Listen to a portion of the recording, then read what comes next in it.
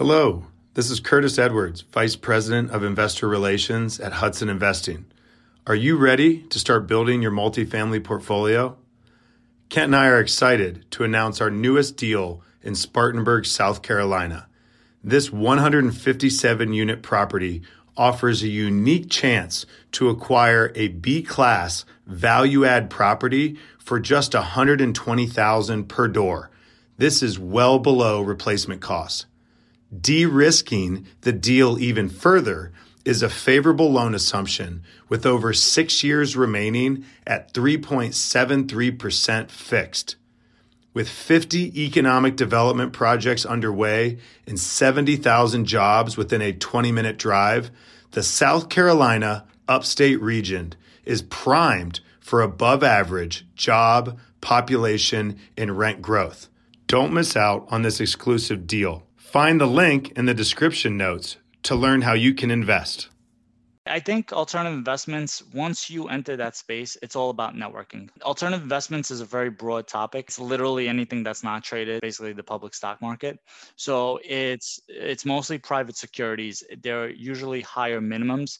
So you have to be a little bit more careful with your due diligence. So having a network and learning some basic underwriting skills are so critical when it comes to alternative investments. Welcome to Ritter on Real Estate, the show about how to passively invest like a pro. On each episode, I interview real estate experts who give their top investing advice, strategies, and tools, and I break down their insights into practical steps to avoid the pitfalls and make better investments. I want to help you passively invest like a pro. This is Ritter on Real Estate, and I'm your host, Kent Ritter. Hello, fellow investors. Welcome back to an episode of Ritter on Real Estate. We teach you how to passively invest like a pro. Today, my guest is Dennis Shapiro. Dennis began investing in real estate back in 2012, and he's built a cash flowing portfolio, including many alternative assets such as note and ATM funds, mobile home parks, life insurance policies, tech startups, industrial property, short-term rentals, and more. He co-founded an investment club for accredited investors in 2019, and then he launched SIH Capital Group, which provides accredited investors with a simplified strategy to invest for passive income. In addition to all that, he's the author of the Alternative Investment Almanac, which is the expert's guide on building personal wealth in non-traditional ways in 2021. So, Dennis, thanks for coming on the show. Thank you for having me. It's great to be here. Yeah, so obviously we've got a lot to unpack today, and I love getting folks on there, such experienced investors, to share their knowledge with the group. But before we dig in, why don't you just tell us a little bit more about who you are and how you got to where you are today? Sure. I started investing in real estate in 2012, but even before that, in high school, I think 2004, 2005, I started buying my first traditional, I think it was like a mutual fund. My oldest brother gave me a copy of Rich Dad, Poor Dad. And he was about 8 years older than me. He read it. He was totally hooked. And we have like a very brainwashed family type of thing. So if we find something that's good, we try to really hammer it home to the rest of the siblings.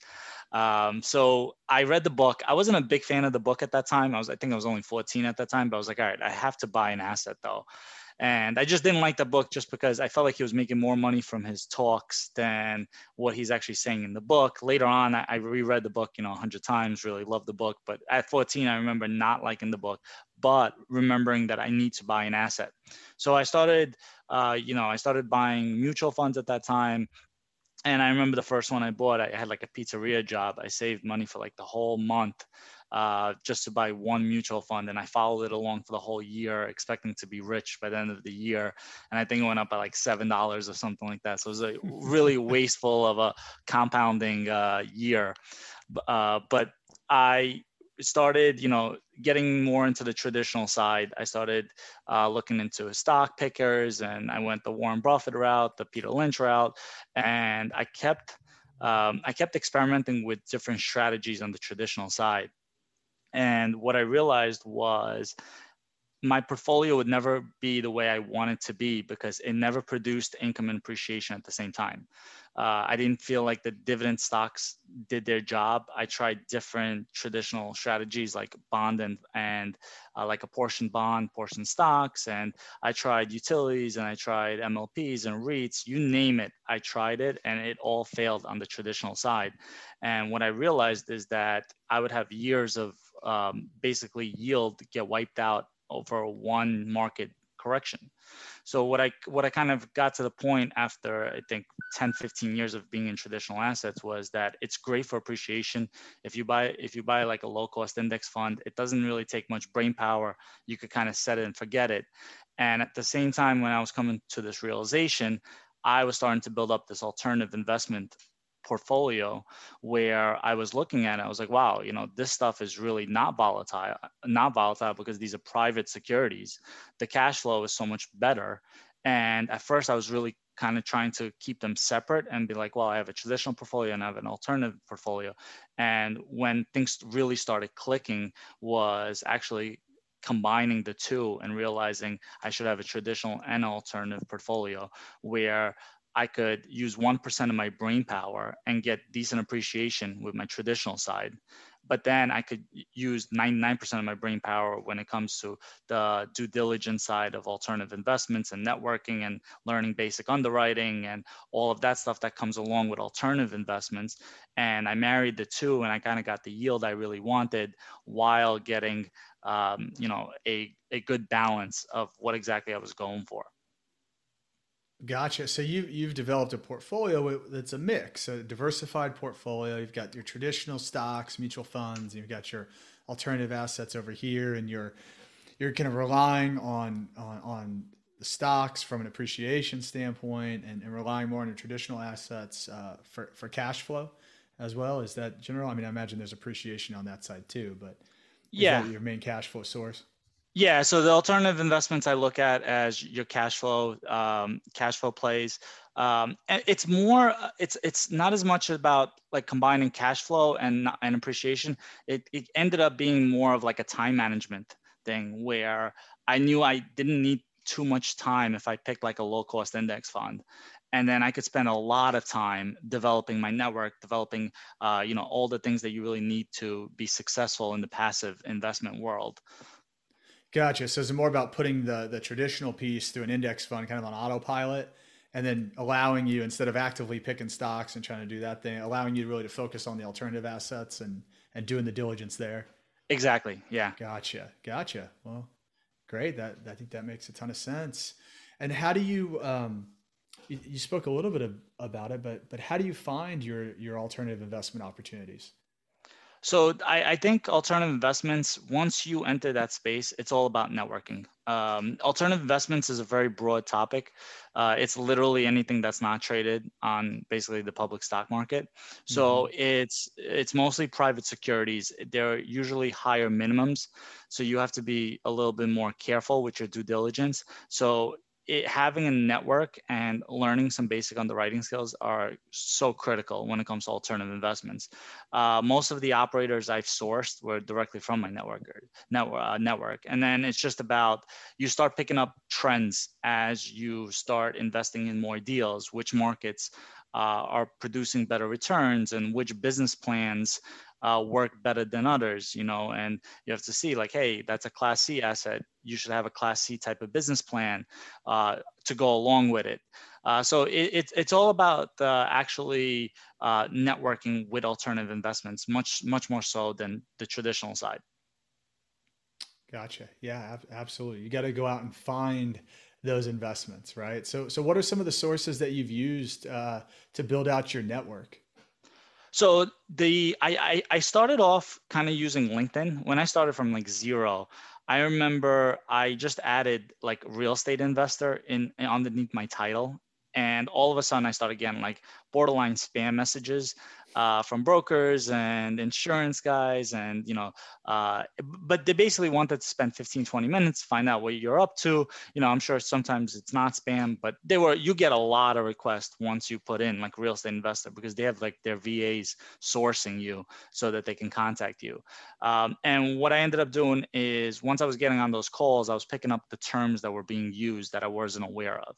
And what you start realizing is there's a whole different language in commercial real estate, but it's the same language throughout different spaces. So once you kind of learn the language of apartment buildings, you could be a passive investor in self-storage and mobile home parks, because the terms, there's little tweaks in the terms, but more or less you kind of know the layout once you kind of learn it. So that was my first recommendation to anybody who's starting out when they're building out their network. Just put in the words investor in LinkedIn, and whatever you want to do, if you want to do tech investing or angel investing or real estate investing, and you will get inundated with requests for like 15 minutes calls. And once you get on those calls, realize what the terminology is being used, because what you want to do is you want to have that basic language understanding before you start going to like conferences and meetups, because now you could go there and when you don't know anything, you come off as like, hey, I need a coach and I need a mentor. And that puts off a lot of people, versus when you could speak that language, you could actually be like, hey, do you mind getting on a call once a quarter? And I'll tell you what I'm seeing, which operators are crushing it and what are you seeing? It takes a little while to get that relationship where you could honestly exchange information, but that's usually the flow path I use. I use LinkedIn to learn the language. I started going to conferences to actually meet other investors, especially other limited partners. And you got to go to conferences that actually specialize, where the speakers are actually syndicators and not just like a wholesaling conference. Mm-hmm. So you'll meet other LP investors there. And when you start meeting them, those are the best sources of information, because they could give you honest, actual feedback on how certain operators doing. Because, in the operator world, everybody's the best operator, because, hey, it's partially a marketing game, right? So Sure. You'll never get, the full picture. And that's the only way you'll really get an honest answer. Gotcha. No, that's a great technique and a good way to do your due diligence. So speaking about the sponsor, because I'm of the mindset that the sponsor is the most important part of the deal, right? You've got to have a solid sponsor. So what do you do? What do you look for in a sponsor when you're going out and deciding if it's somebody you want to invest with? So I couldn't agree more. Like the sponsor usually will make or break the deal. What I like to look for is expertise in a certain area. So my worst deals have always come when I've had a syndicator go into a new market, because then they're kind of learning on your dime. And as a investor, you want that trial and error to already be done before you put your money into the deal. So it's more about seeing certain red flags, and you start picking up more red flags the more deals you look at. So some things I look at, like I said, is, hey, is this their first time in the market? If it's not, if it's their third deal in the market, how did the other two deals do? So my big thing is, expertise in that local market. The second big thing for me is property management, because as important as an operator is, I also know that the number one scapegoat when a deal starts going bad is always property manager, and that they get fired. And once they get fired, that will throw back the business plan for months, because then you got to bring the other property manager in. It takes time to get them up to speed, and all this time, the months are going by. So the second thing I look at, besides that specific market and the expertise in that market, the second thing I look at is that relationship with the property manager. Obviously, some of the bigger syndicators already kind of have in-house property management, so they really have no one to blame, which is nice. But at the same time, if it's a third-party property management, how many deals have they done together? Because property management and syndicator is kind of like a dating game, and you don't want them to do a blind date on your deal. So that's the second really, really big thing. And then the third big thing for me is I look at unit composition. I feel like this gets overlooked. My worst deals have always been the ones with the heaviest concentration of one-bedroom units. I don't know I don't know what it is about them, but I think they foster more of a transit type of environment versus twos and threes where families kind of move in, and families will tend to stay longer in a building. So those are the kind of quick things I look for. You could usually, if you just look at those three things, you could usually screen out most deals fairly quickly. And then there's all those other nuances where it's more about fitting in with your own personal model. Like, hey, do you believe in Class A? Or, it's funny as an investor and as a fund operator, it's funny that almost every asset class can be argued is the best asset class. So it's like, oh, I only do Class A because such and such. Like Class A are the officers in a company. They don't get fired during recession. But then you hear a different operator goes, oh, I only do Class B because if something happens with Class A and they do get fired, they'll go downgrade to Class B. And then you usually, Class C is the broadest because you never really see Class D, right? So almost everything else then goes by default into Class C. But then Class C, the operators say, well, this is workhouse housing, and it's the bread and butter, and it's the most affordable. So you always have these arguments of which one is the best, and that's more of that will fit into your own personal objective. Like if you subscribe to the notion that you feel like the workhouse housing will do better, or you have a portfolio full of workhouse housing, and then you want to diversify with some Class A and some Class B, then you might want to stick to operators who are specifically looking for Class A and Class B deals, because most operators have that niche of which class they focus on. Yeah, no, I think those are some great tips and some good ways to start to narrow down, I guess, one, understand your goals, but start to narrow down different sponsors and different investments. And yeah, the unit composition is one I hadn't heard of, but I can definitely see that. It's interesting. Like we've got deals where half the property are studios, and they absolutely are just killing it, full all the time, and the dollar per square foot is the highest you can get, and it kind of depends on the market, the location, and it just so it just really depends. But that's an interesting insight into those one bedrooms. I mean, that is one thing that I look at is, as we're looking at properties, I like to see the heaviest concentration in twos, and I agree with you that like the twos are the most versatile. You could have a couple of roommates, you could have a family, you could have somebody that wants an office, you could, so that I think there's the most opportunities there to, and what I've actually seen recently in Indianapolis is from really a per square foot standpoint, the 2-bed, 2-baths lead the market in per square foot rent. So it's just interesting to see the variances between the different unit types. Yeah, great point. And I think with COVID, I think that made the second bedroom that much more important, because now maybe family has come over and you don't want to put them in a hotel, or especially the office. That's the big one. Remote working, you want that second bedroom. Mm-hmm. So tell me a little bit more about this investment club you started. What's the purpose behind it, and how does it operate? Yeah. So what ended up happening was I was looking for smaller multifamily, and I was partnering with an individual, and we were out there, we were searching. And at the same time, I invested in my first syndication. This is a few years back. Mm-hmm. And what we were realizing is we were just comparing the numbers, and we were saying like, hey, like this investing in the syndication is like beating this hands down. I was like, well, we won't have to get involved. We won't have to select the property manager. The projected returns are actually better. There's an actual exit plan versus sometimes from a multifamily, you're not going to get that. So we were really leaning heavily towards that, the syndication world. So what we realized that, hey, if we started an LLC together, we can actually invest in more deals, because instead of me just investing in one deal and you investing in one deal, we could combine it, and now we could invest in 2, 3, 4, 5 deals. We ended up meeting a third partner, and we were all accredited investors.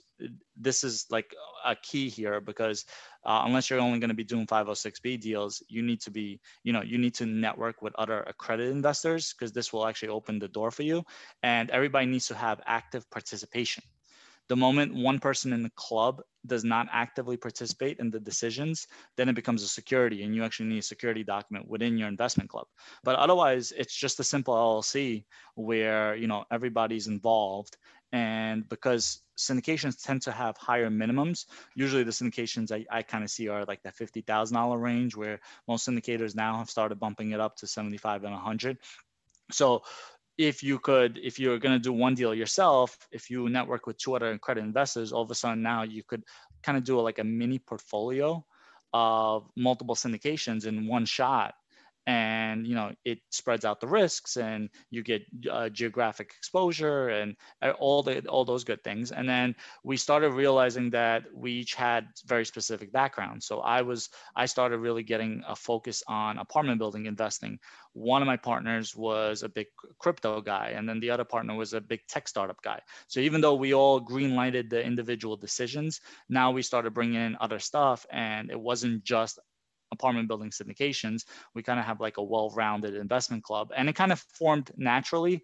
And I would definitely say, like, again, that dating reference, it's not something you should be rushed into. I think me and my two partners for the investment club, we're talking for 6 months before we ever, you know, did the operating agreement and the LLC, because we really wanted to see if our styles would complement each other. But once you get the right partners, there are so many pros to the investment club, because now you're diversifying so much from one deal that you would have done by yourself.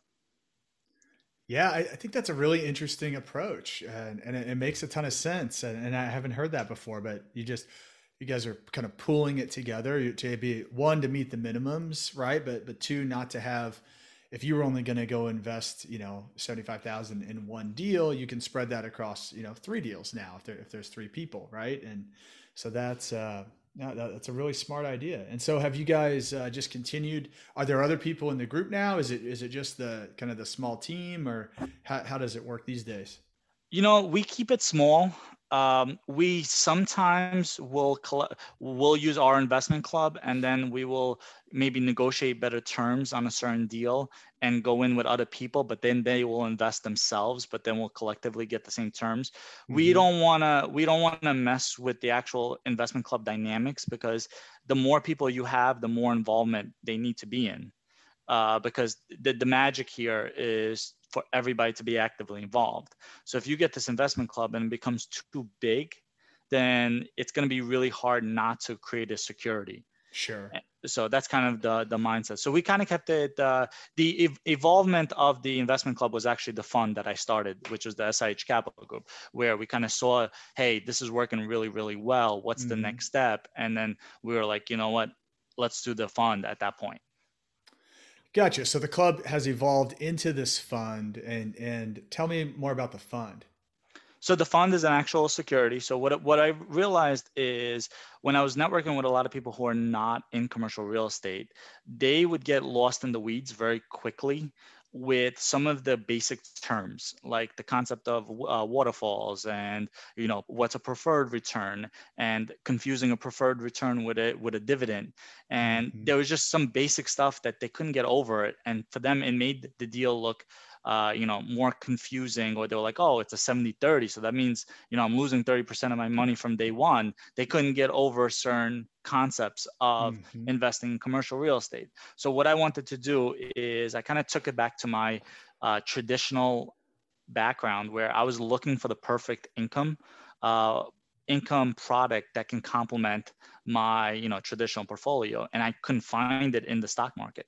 So when I was launching my fund, I wanted to create that you know, the non-publicly traded REIT, basically, that will give people a steadier, consistent, preferred distribution, but without all the back end stuff, so that they can kind of have the same type of returns from almost day one from their investment till the end of the fund. Really interesting. So now you are bringing in other folks, and then you're deploying the capital across multiple deals and multiple sponsors. Yes, exactly. And then they just get a fixed kind of rate return. It's almost like a REIT that's just not traded. So you're not going to have 3 years of your yield wiped out if the market corrects, because everything is private security. So there's no traditional there's no traditional assets in the actual fund. It's all alternative investments that are private securities, with the majority focus in commercial real estate. Gotcha. And what's the benefit for an investor of going into your fund versus going in directly into the deal? Is it mainly just for folks that don't have the knowledge to evaluate the deal on their own? So you're kind of stamping your blessing on the deal? Yeah, so there's a few advantages. The biggest one for me is that it's more for a person who is valuing capital preservation and consistent income. Sometimes if you invest in a singular deal, if that single deal doesn't perform well, you're not going to get any distributions, right? You could even lose your money because you're completely exposed to that one specific deal. Mm-hmm. So versus if you're in a fund, especially a fund that's already kind of operating, then you get access to all the deals in that fund. So you kind of mitigate a lot of those risks, but at the same time, because my fund has more than just apartment buildings, we also include notes and ATM funds. It has a higher cash flow from day one. So what I call, usually when you invest in an apartment building, there's like a drag that you get where you invest in year one, it's like a 4%, like a typical value add deal, right? I don't want to generalize this across every single deal, but on a typical deal, you'll get that value add year one where it's like a 4% return, and then year two kind of goes to a 5, and then in year three maybe a 7, and then it'll average out, a 7, 8 in the life of the deal. But it has that wind up period because you got to cover the closing cost, and it's hard to get a really good deal in today's market. So all those factors. So for someone who's looking for a higher income from day one, that's not really what they're going for. So that's where you invest in an income fund, because we have notes and we have other assets that allows us to pay basically the full preferred return from day one. I gotcha. So the fund is focused more on income and cash flow rather than appreciation. I mean, there's some appreciation component to it because of the apartments, but really it's for the cash flow, and because you've combined these different things like ATM investments and notes, which are higher cash flow, then you're able to get that preferred return right away. Gotcha. Yeah. Oh, very cool. So. You brought up something that I thought was interesting. I wanted you to elaborate on a little bit on the show.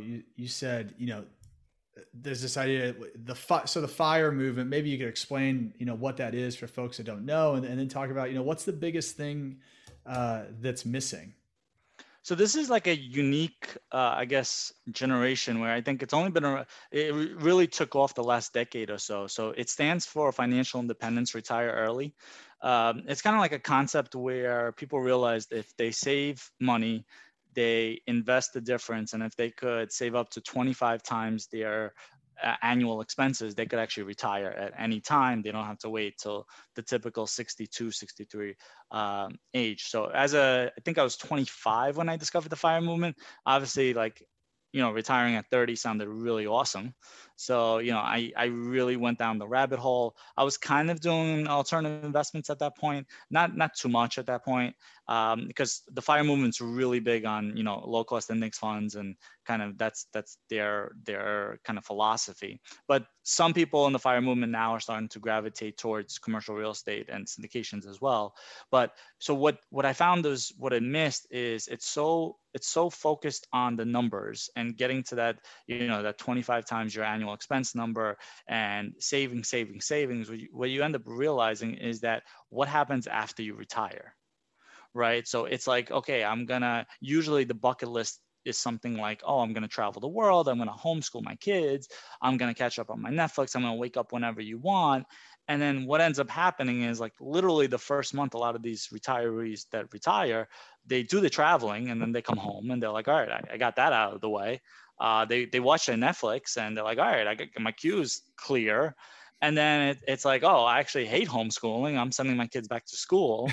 And now it's like, all right, now what do I do all day? And they have this like tunnel vision to hit this number, but they don't work on your afterlife, so to say. Mm-hmm. And that's kind of where I was lucky, where commercial real estate really started taking a bigger role in my life as I started approaching, the FIRE movement, where I was able to blend the two. And I was like, let me slow down. I don't really need to retire at 30. But what I do want to do is, when I do retire, I really want I really want to have something that I'm excited about, and that's commercial real estate. Like, I know you probably have the same philosophy of me. Each deal is its own, beast. Like, you can get Yeah. in, you can play with it. It's like, it becomes like kind of like a child, and you could be a general partner, you could be a limited partner. It is, it's like putty. And to me, that excites me. And the fact that, it can provide a consistent income for people who really don't know, that don't have much better alternatives out there. Yeah. So that's kind of what I feel like they miss out on. And it's just my advice for anybody who is gearing towards retirement is you can't just have a bucket list of things that you're going to do. You need an actual like, hey, if you're, a craftsman, or you're going to build cabinets or something, but you need that because the good chance are that the people around you that you grew up with and your family and friends, they're not retiring at 30. Yeah. It could be golf. You need a hobby, right? Yeah. Your hobby just happens to make you money. Those are the best kind of hobbies. Those are the best kind of hobbies. Yeah. No, but I think what you're also getting to, what I'm taking away from that is the idea of saving versus investing.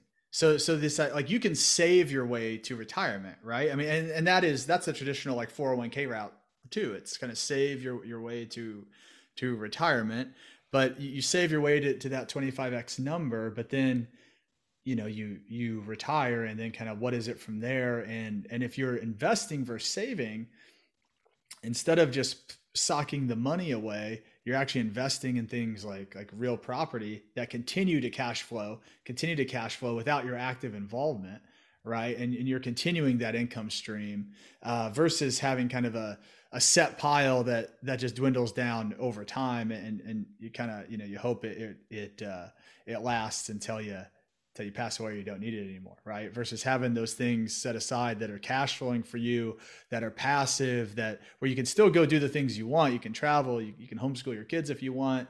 Again, I don't think I would want to homeschool my kids either, but if you want to, you could, because you got that passive income coming in, right? Yeah, exactly. And that was actually, I kind of overlooked that when I was talking about traditional assets. The other big thing I had a problem with is I have 3 kids, and I wanted to leave a legacy, and I'm not, my life is not centered around money, but I realized that my life could be better with money. So I had a huge problem with the concept of, hey, I'm going to retire, and this low cost index fund is going to produce a 2% dividend. And the alternative there is that I'm going to sell a portion of my portfolio every year.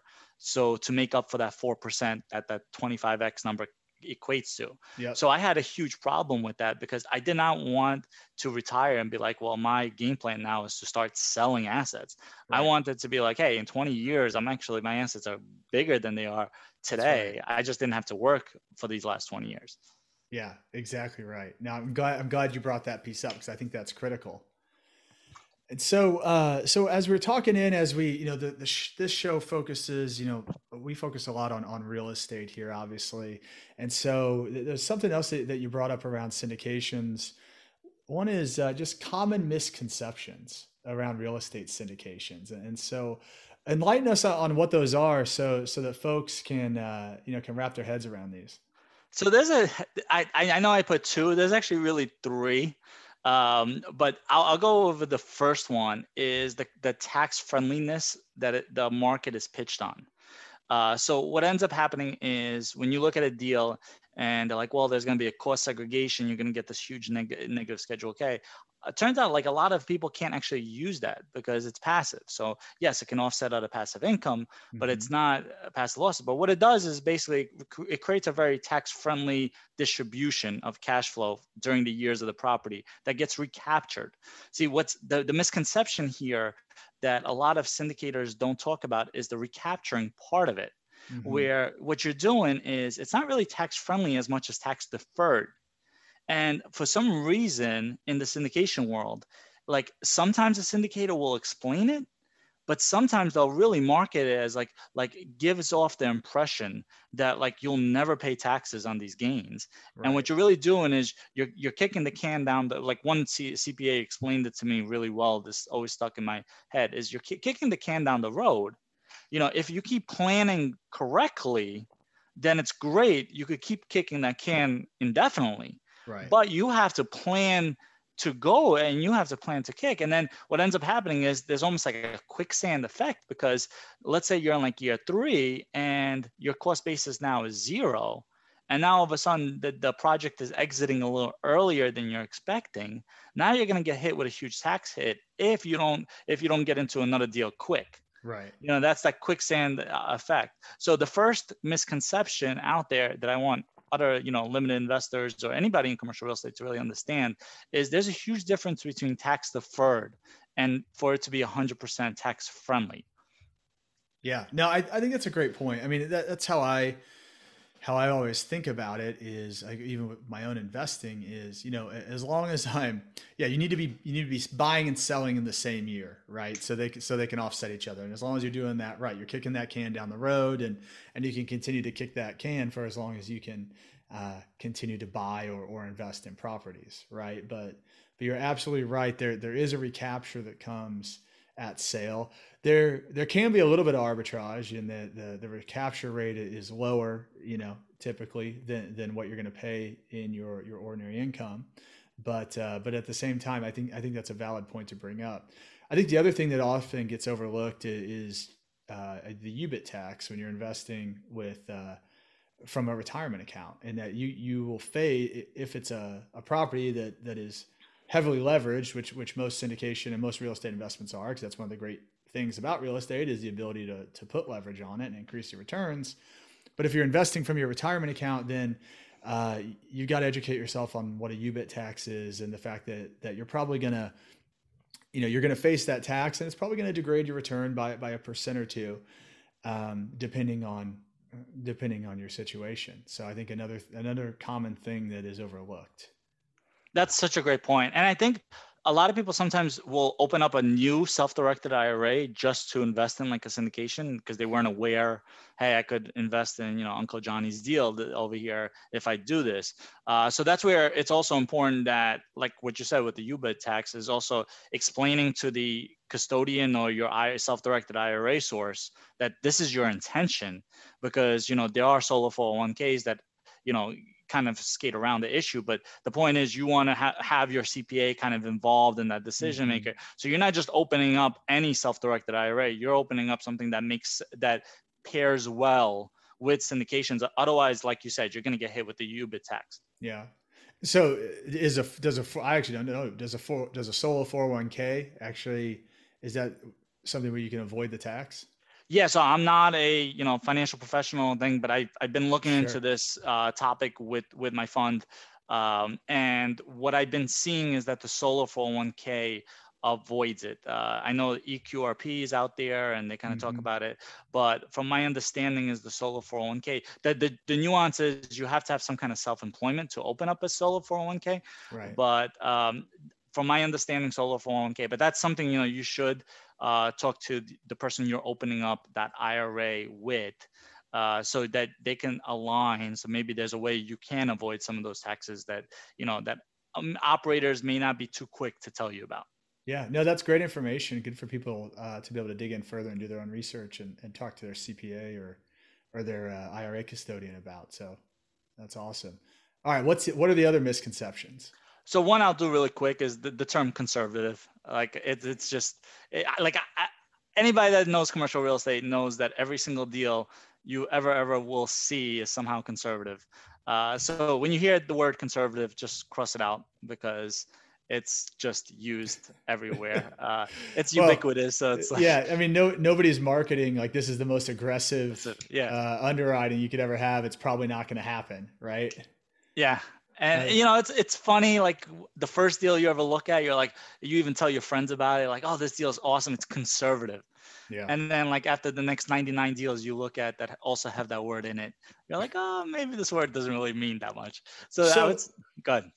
I was going to say that it's a really good point. Conservative, same thing. I've never seen a deal that didn't say conservative, and conservative means a lot of different things to a lot of people. So what does it mean to you? Like when you actually look at underwriting and say, man, these guys are pretty conservative. Like what are you seeing? So this is a great point. So I kind of want to throw in my third misconception as well. Sure. And this is about the concept of being completely 100% passive. So I equate being 100% passive to almost like gambling, where you have to get to the point where before you wire the money, you actively are involved in the process, the due diligence process.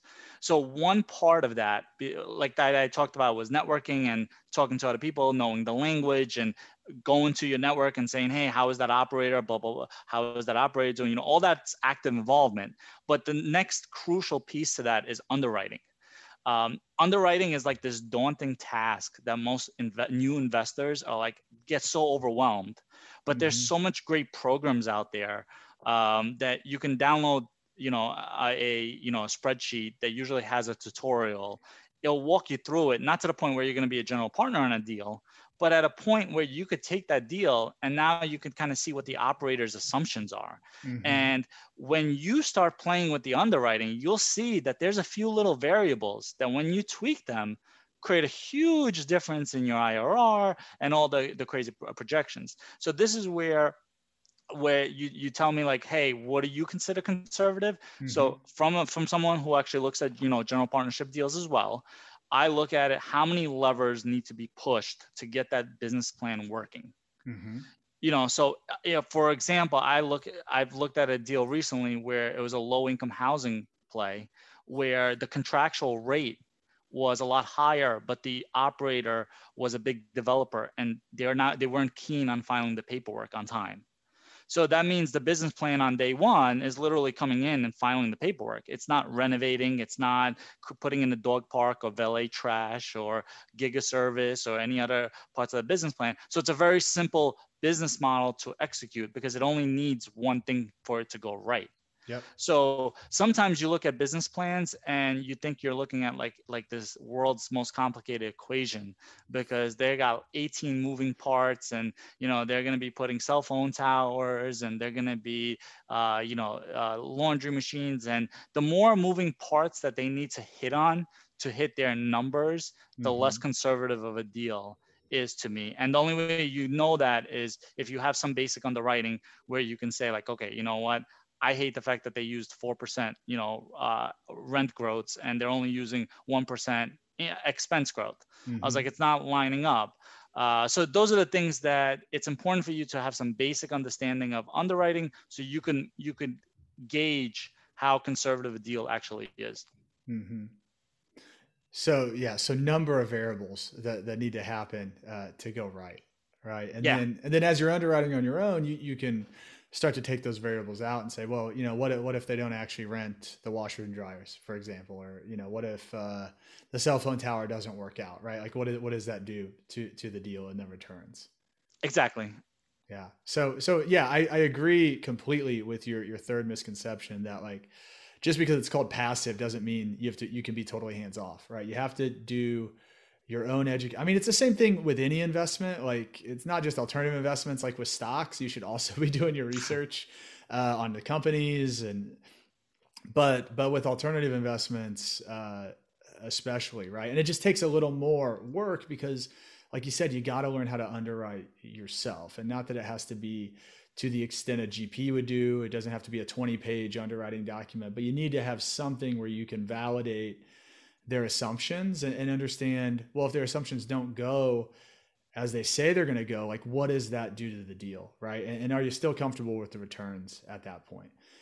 And oftentimes you may well still be, right? I mean, like, okay, if they're saying it's going to be a 15% IRR and well, something doesn't go right and it's still a 10, like that's still not bad in many cases, right? If that's kind of worst case scenario, but I think it's important to understand that and be able to evaluate that on your own.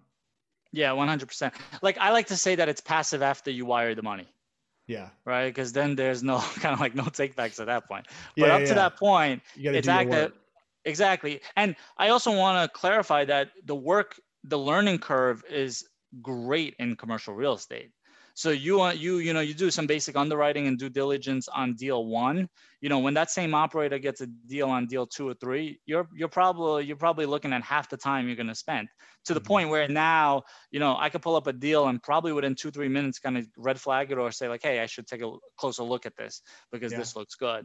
And I'll throw out one more thing. Huge red flag is returns that are just so much higher than the other deals. Because if you have a couple of operators in your network and a couple of them are in the same market and they're all projecting like 13 to 15% IRR, and all of a sudden now you're getting deals offered to you at 27 or at 34, and it's like a value add deal, then it's like, okay, what's going on here? Because either these 3 operators don't know what they're doing, or this is the world's greatest deal. So any outlier like that, I usually consider that like almost an immediate red flag. Yeah. And it goes back to the levers that you can pull to move a deal, right? And those things that are going to really move those numbers, and goes back to what are the assumptions for those? Like, what are they assuming rent growth is?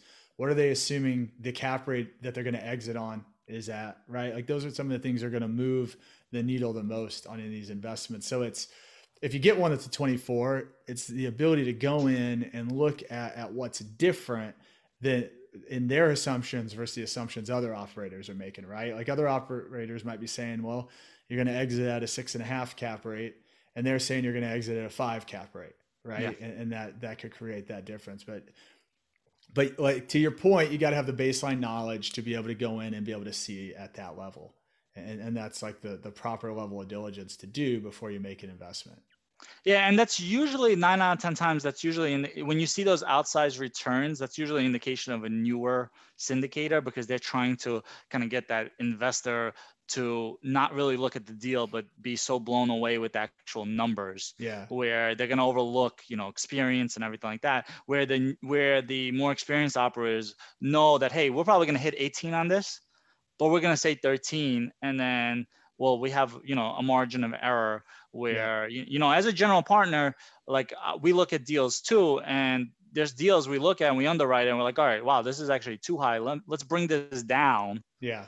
And, we'll leave some upside where we'll tell them about the upside, but we won't project that upside, because you want to be careful where, if you project 18 and you give someone 17, and 17 is a great return, but, they're going to be upset because you didn't hit your numbers. Yeah. Yeah. You want to under promise and over deliver, right? Exactly. We do the same thing. If I feel like the returns are just looking too high, I'll just, we'll throw in additional reserves, which makes the deal safer.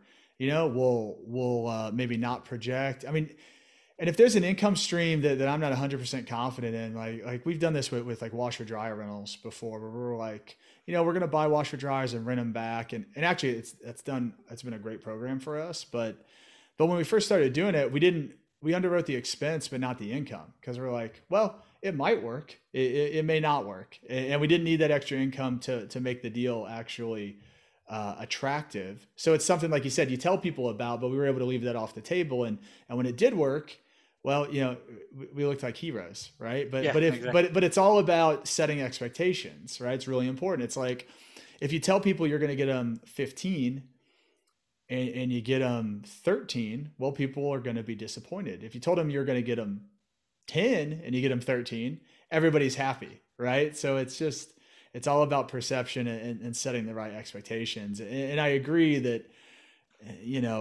like when we talk about conservative, I mean, the things that I look for and try to do is one is just like the amount of reserves in the deal. I mean, I think that's a big one that people miss out on is, is there extra cash for things to go wrong that are unexpected, right? And I think that's a really important piece in any deal, because real estate's all about solving problems, and inevitably something is going to go wrong. I mean, something's going to happen that you didn't expect, right? And so I think having that extra cash set aside for a rainy day is an important aspect. So Dennis, one thing I wanted to ask you, because to that point, a firm the head underwriter at a firm I used to work at, he had a great quote, and it was, every pro forma is wrong. Like, every underwriting model is wrong. It's just, you're either wrong positive or you're wrong negative, because it's your best guess, right? Nothing's ever going to go exactly like you put it down on paper. So to that point, how much do you actually focus on those return numbers that people are throwing out, IRRs and cash on cash and things, how much you actually focus on that number when you're evaluating the deal versus focusing on the other aspects of like sponsor experience, the market it's in, the location, and invest on those factors versus just saying, oh, this one's saying 15, that one's saying 17. Like I want to go with the 17.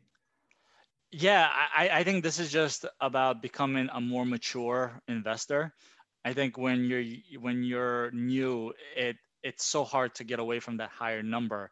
Mm-hmm. But the more experienced investors that I talk to myself at this point, we hardly look at the pro forma. We just want to make sure it's not an outlier, right? We want to make sure it's at least most deals, if they're not hitting, I would say 13 IRR, I don't really see them. So as long as they're hitting over 13 and it's a reputable operator, I care much more about the team, the operator, the business plan, how many levers are being pushed. The financing is huge. What kind of debt do they have on the product?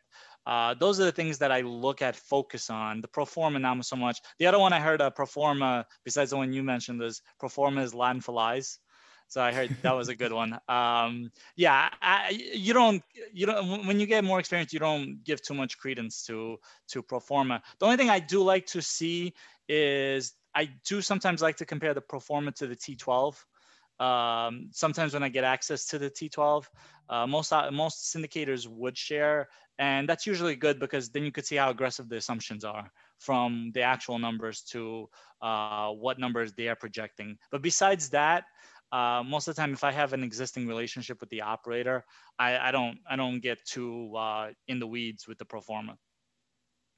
Gotcha. Yeah, I think it's a good point. That's what I thought you were going to say. So I wanted to tee that one up because I think those are the critical things, and the pro forma is your best guess at the point in time when likely you have the least information about the property because you don't even own it yet, and so I think it's just important for people to understand. Well, Dennis, but before I let you go, tell us about the book that you wrote, and just tell it what inspired you to write it, and then tell us a little bit about what's inside. Yeah, so the book is called The Alternative Investment Almanac: Expert Insights on Building Personal Wealth in Non-Traditional Ways. You could find it on Amazon, just if you search Dennis Shapiro or The Alternative Investment Almanac. And what I realized was throughout my years of networking, I was getting some really cool opportunities that it wasn't just apartment buildings. It's this like almost like a fraternity where you're getting access to wineries and you're getting access to ATM funds and note funds. And what I realized was these are really cool niches that a lot of people aren't aware of. They don't know that they exist. And then when I was networking with people who just really do stocks and bonds, every time you mention alternative investment, there's like this Ponzi scheme association that they would get from them. So I wanted to kind of debunk the myths and say like, hey, I think I have 9 alternative investments in there. Most of them are derivatives of commercial real estate, like apartment buildings, mobile home parks, self-storages. I have some life insurance policies. I did a chapter on the infinite banking concepts. And what I wanted to do is there are plenty of great books out there. So if you wanted to read an apartment buildings, there's Brian Burke's and there's Joe Fairless's, and there's 300 pages of knowledge. But what I wanted to give was for an newly accredited investor, or even one that's approaching accreditation, that they could read a chapter and the chapter would be about just one asset class. So it's a high level intro into the asset where it's not, you're not going to get a PhD from it, but you'll get enough to understand what it actually looks like to invest in an apartment building. And then my favorite part is each chapter ends with Q&As.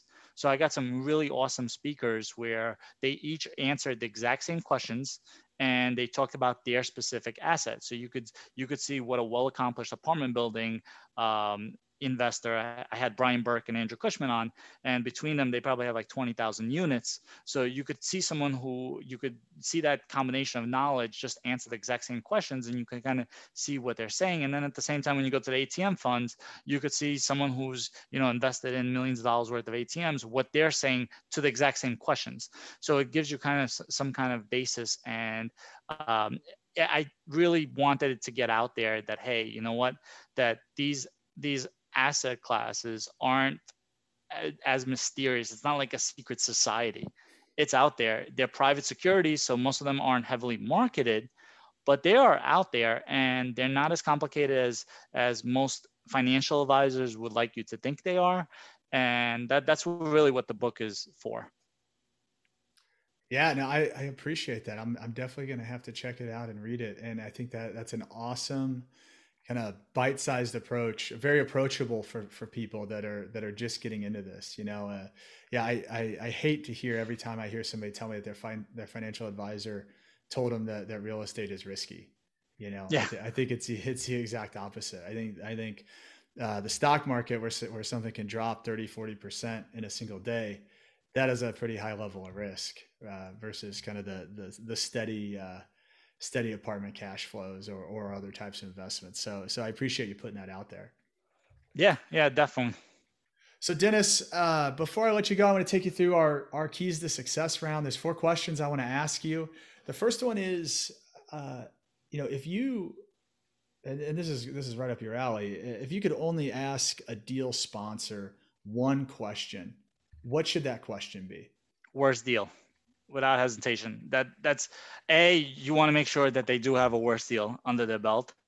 And what did they learn from the worst deal? Hopefully, they'll have an answer ready. I remember I had one famous operator. He was like, well, my worst deal was with the global financial crisis, and he came out of pocket and he covered the mortgage for 2-3 years. What a great answer. Okay, that's great. Thank you.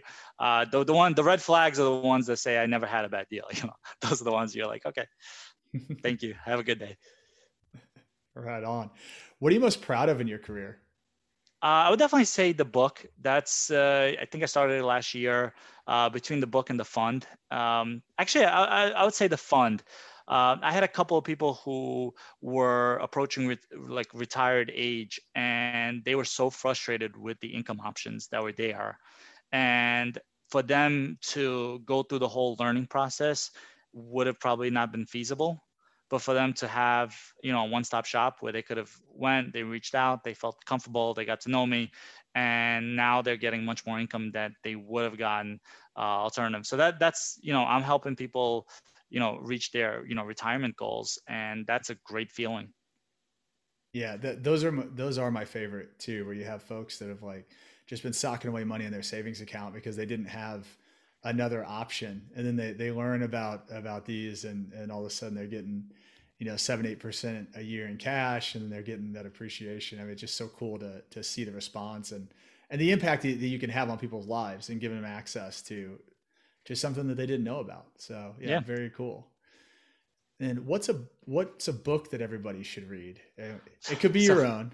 I'm going to selfishly put out my own, because one thing I'll have to throw out there is if anybody's ever wants to write a book, the book writing process is surprisingly quick. The editing process is surprisingly 100 times longer than you ever expected. What ends up happening is every time my editor made a change or sent it back to me, I had to almost reread the entire book to kind of get the feel of it. So I ended up reading my book between 30 to 50 times. So it's kind of indoctrinated at this point. So I'll definitely say my book for now.